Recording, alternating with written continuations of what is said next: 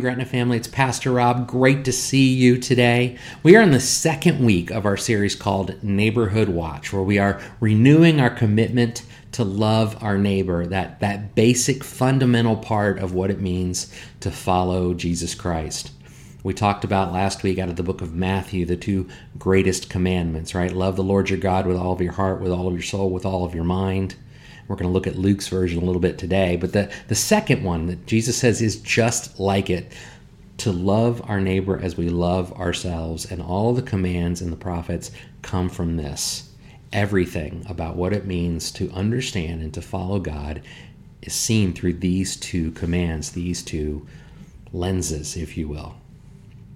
Last week we talked about specifically trying to figure out why. Why does the second command mean so much to God? And at the end of the day, the reason is this. Human beings, all of us, are endowed with something called the Imago Dei. We are all, as Genesis 1 said, created in the image of God, male and female, right? Created in his image, the image of God, the Imago Dei. And in Genesis 2, we saw that he breathed the breath of life into our nostrils, something he doesn't do for any other part of creation. It allows us to have a unique relationship with him, a unique relationship with our surroundings, the created world, and a unique relationship with one another, because we all have that little piece of what it means to be of God, the image of God in us. And so loving our neighbors is in effect, to love our neighbors is to love God. And our fulfillment of this second command really is representative of our commitment to the first. And so this week, we're going to take a deeper dive into a scripture that we kind of touched on a little bit last week. It's the parable of the Good Samaritan found in Luke chapter 10. And here Jesus doesn't just expand our understanding of who our neighbors are, as he did last week in our lesson, but also the scope of our call to care for them. And in short, the call to care for loving our neighbors as we love ourselves. We're going to do it in two sections. We're going to read verses 25 through 29. We're going to talk about that a little bit, and then we're going to jump into the remainder of the scripture and try to ask ourselves, what does this mean for us, and what do we take away from it?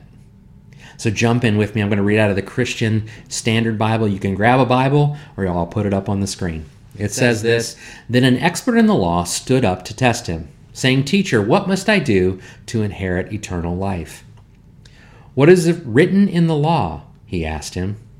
How do you read it? The man answered, Love the Lord your God with all your heart, with all your soul, with all your strength, and with all your mind, and your neighbor as yourself. You've answered correctly, Jesus told him. Do this and you will live. But, wanting to justify himself, he asked Jesus, And who is my neighbor? We talked about this a little bit last week, right? This idea of expanding the notion of who our neighbor really is. But Jesus in this, as he commonly does in these discussions, doesn't answer this man's questions directly, largely because the questions he's asking really aren't the questions he wants answered. You know, if you have a child in your home who has chores assigned to them, when they come to you and they say, do I really have to do my chores? They know the answer, right? They know that they have to do them, that they're assigned to them, they're an expectation, they're a responsibility. What they're really asking you is, can you change the rules for me? Can you bend your expectations? Can you change what you want from me, even if it's just this time? And true to form, the man here, the expert here, Jesus' answers don't sit well with him. And his goal, really, is misplaced. It says in verse 29 that he wanted to justify himself. That was the driver for that second question of, well, who is my neighbor? He's wanting to ensure that Jesus holds up what he already believes and knows to be true. He wants, instead of asking Jesus, who is my neighbor? He's saying, Jesus, will you confirm what I already know? Will you confirm please, that I'm right, that I am righteous, that I am justified before you, that I know who my neighbors are. In some ways, that's very self-determining, right? You've got, are my neighbors my immediate family, those people I am closest to? Well, the answer there is yes, right? But are my neighbors the people that live nearby me? Are my neighbors my fellow Christians or Jews? Or can I limit my neighbors to people I like or people who are friendly to me? And Jesus responds with something akin to, you know what? Let's just blow up your entire perception of who your neighbor is. And instead of asking who you can get away with loving, let's focus on how we love. On how we love. So let's jump into verse 30 where he tells the parable today. Jesus took up the question and said, "A man was going down from Jerusalem to Jericho and fell into the hands of robbers. They stripped him, beat him, and fled, leaving him half dead. A priest happened to be going down that road, and when he saw him, he passed by on the other side. In the same way, a Levite, when he arrived at the place and saw him, passed by on the other side. But a Samaritan on his journey came up to him, and when he saw him, he had compassion. He went over to him and bandaged his wounds, pouring on olive oil and wine. And then he put him on his own animal, brought him to an inn, and took care of him. The next day he took out 2 denarii, gave them to the innkeeper, and said, 'Take care of him. When I come back, I'll reimburse you for whatever extra you spend.' Which of these 3 do you think proved to be a neighbor to the man who fell into the hands of the robbers?" "The one who showed mercy to him," he said. And then Jesus told him, "Go and do the same." It was a radical idea, the idea that a Samaritan, someone that Jews didn't look positively upon and who they didn't like the Jews either, would stop to do this. The Samaritans were a group of people that were considered by everyone around them to be outcasts. See, the problem was they were half Jew and half Gentile. And so, as is common among humanity, because they weren't all Jew, they weren't all like the Jews, they didn't like them, and because they weren't all like the Gentiles didn't like them either. They were outcasts. They were not looked upon well. There was certainly a prejudice against them completely as a group of people, simply for the reason they weren't like everyone else. And the truth is, humans are good at that. We are good at segregating and separating and treating people differently because they are not just like us. I don't have to belabor or beat up the reality that color of skin has been one of those things that we have used historically to separate us from one another. We know intrinsically that's not okay, but that doesn't mean we didn't do it at some point. And that also doesn't mean that there aren't remnants of it still around, because unfortunately there are. But there are other things that we use to separate ourselves from others when they're not like us and qualify them as bad or inferior, or and one of them is socioeconomic background, right? If someone doesn't have access to the same levels of education, or they're from a different country and have different social conventions, we have a tendency to look at them a little more jaded than we should. We have a tendency to allow the imago Dei to be clouded by those differences, because birds of a feather flock together. That phrase exists for a reason, because we are more comfortable with people that are just like us. Sometimes we classify entire professions that way, right? Well, though I've heard, if I had a nickel for every joke about lawyers, right, as a group, those lawyers, when the reality is I know a couple of lawyers that I would trust and that I love very much, and I see them as followers of the Lord Jesus Christ, but it is still really easy to group them. We do the same thing with politicians, or with people that disagree with us on a political front in some way, shape, or form. We do that with people who have a personal history that is not the most holy in the world, and I think some of that is our inability to see our lack of holiness in ourselves sometimes. We judge people and separate them by the way they dress, or the tattoos they put on their skin, or the number of piercings they have, and we go, that ain't right, that's not like us. Well, if we try really hard, we can find all kinds of reasons to separate ourselves from others. In this case, I can just see the people of God here, the priest and the Levite, which, by the way, are designed to identify as the people of God, a leader in the people of God and a priest, the one that the people always go to find their connection with God. And in the Levites, the people that are following the Lord to the best of their ability. And it's no accident that that's the example that Jesus gives. But they could easily ignore this man because he is, and have likely, because he is unclean. He does not fit their standard or their ideal. He is not like them. They see this man beaten on the side of the road, this path that he's taking. The historical maps seem to indicate that this path he was on was about a 17-mile path that descended 3,000 feet over the course of that 17 miles. Can you imagine walking the other direction? Up that path 17 miles? Ooh, that's a hike. That's a hike and a half. It was also a path that was known historically to be the home of robbers. You could very well, if you walked alone on this path, get robbed. And I've certainly experienced myself, one might say, maybe we might say, well, the guy made a bad call. He should not have been on this hard road all by himself that is filled with robbers. He made some bad choices. He must be a bad guy. And separate themselves from him. They might have said, the priest or Levite might have said something along the lines of, well, I'm traveling the same road he is, and I'm making it without a problem. Surely he did something to get himself into this pickle. Again, human beings are good at looking for reasons to separate ourselves from others. The truth at the end of the day, though, with this scripture is this: we don't know what their prejudices were. We don't know for sure what their excuses were.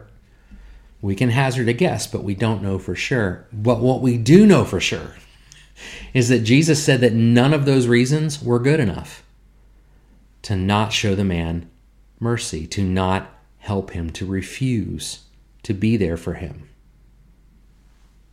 And then we meet the Samaritan, again, the one that would have every reason not to stop. We see that what makes the difference in him is that he has compassion. Compassion, I think, because he knows what it's like in life maybe to be rejected, right?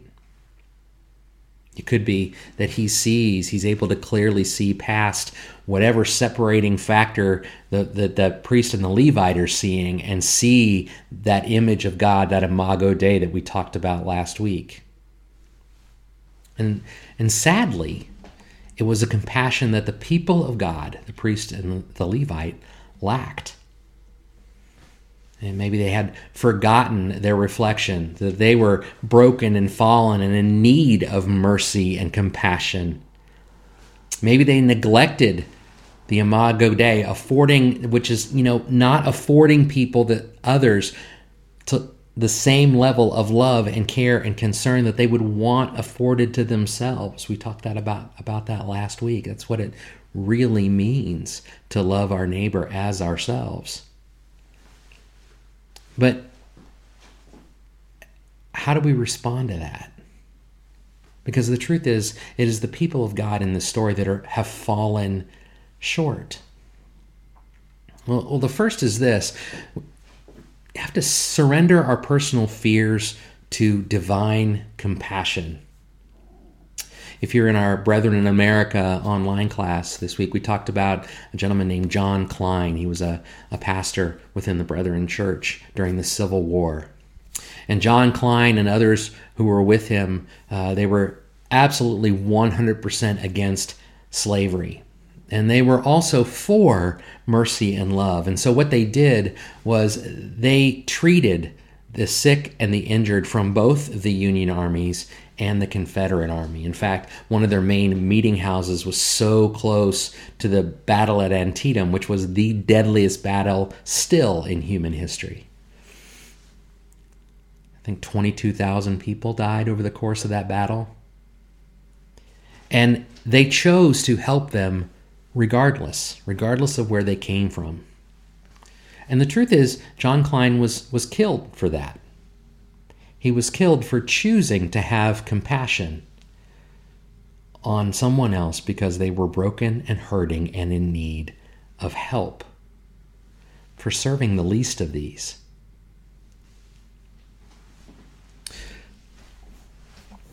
Sometimes we have a problem recognizing where our primary loyalties lie. Sometimes our fears drive us, our fears lead us. And oftentimes our fears determine our response to those in need. Maybe it's a fear of the unknown. Maybe it's a fear of how we might be received.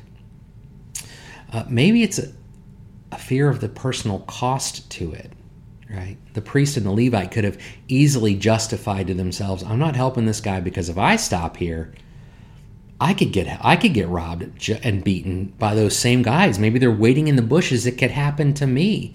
Maybe, as Admiral Akbar of Star Wars fame would say, it's a trap, right? Maybe it's a trap. I'm not taking that risk because I could get hurt too. But I think sometimes also the fear of an impact on the way we do life, the way we live life, our lifestyle, is one of those things that we allow to drive how we see those in need. In the Civil War, that was really what it was about. It was about race, yes, but it was really about the economic impact of eliminating slavery, what that was going to do to the economy in the South. And they fought to defend the right to live the lifestyle they wanted to live. So much so they were willing to separate from the country to do that. And don't kid yourself, we in the North were not exactly without that driver either, because to lose the South was to shrink our economy and change the dynamic of our economy. So there was a huge economic reason for the Civil War. And it caused people to be willing to fight to the death over their position. I think sometimes we do that presently. We are willing to fight to defend our life and our lifestyle, sometimes at the cost of those who are in need. The immigration issue is a very, very difficult one to navigate. The questions of justice and mercy and following the law and not following the law. But what happens when fear leads is we take an entire group of people, just as the Jews did with the Samaritans and the Gentiles did with the Samaritans, and we vilify them without ever really knowing them for who they are. And we do that out of fear that it's going to cost us something to love them, that it's going to cost us something to provide for them. And the truth is, it might. But as Peter Need says, he was a brother and theologian also from the Civil War period, he said this: a Christian is fundamentally a citizen of God's kingdom, and it is to his kingdom that he owes his primary allegiance. It's not to the United States. That is secondary. We are called to be Christians who happen to live in America, not Americans who happen to identify as Christians. And we struggle with that. We do. And we also are called to recognize that we are not king of our own kingdoms. We talked about that in our last series, right? This idea of who's in control and who's in charge. We're called to look past those fears, those personal fears, and to lean into the calling that God has on our lives. In this case, it's about compassion for those in need. And in many cases, compassion for those who are not like us. because who they are like is God, because the Imago Dei is present within them. And to do so, to love the least of these, is to love God. The next thing we need to do in response is to take time to cross the road.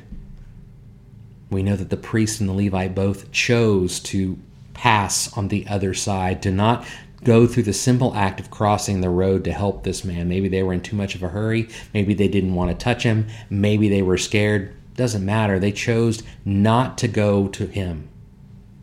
Henry Nouwen says this. He says, "We become neighbors when we are willing to cross the road for one another. There is a lot of road crossing to do. We are all very busy in our own circles. We have our own people to go to and our own affairs to take care of. But if we could cross the road once in a while and pay attention to what is happening on the other side, we might indeed become neighbors." What that allows us to do when we cross the road, when we meet people where they are in their life and try to understand their experiences, that's when a group of people becomes a person. That's when assumptions give way to understanding. That's when those people become a person made in the image of God. And when we connect with someone that way, the eyes of our hearts are open and the image of God himself, the Imago Dei, is made clear to us.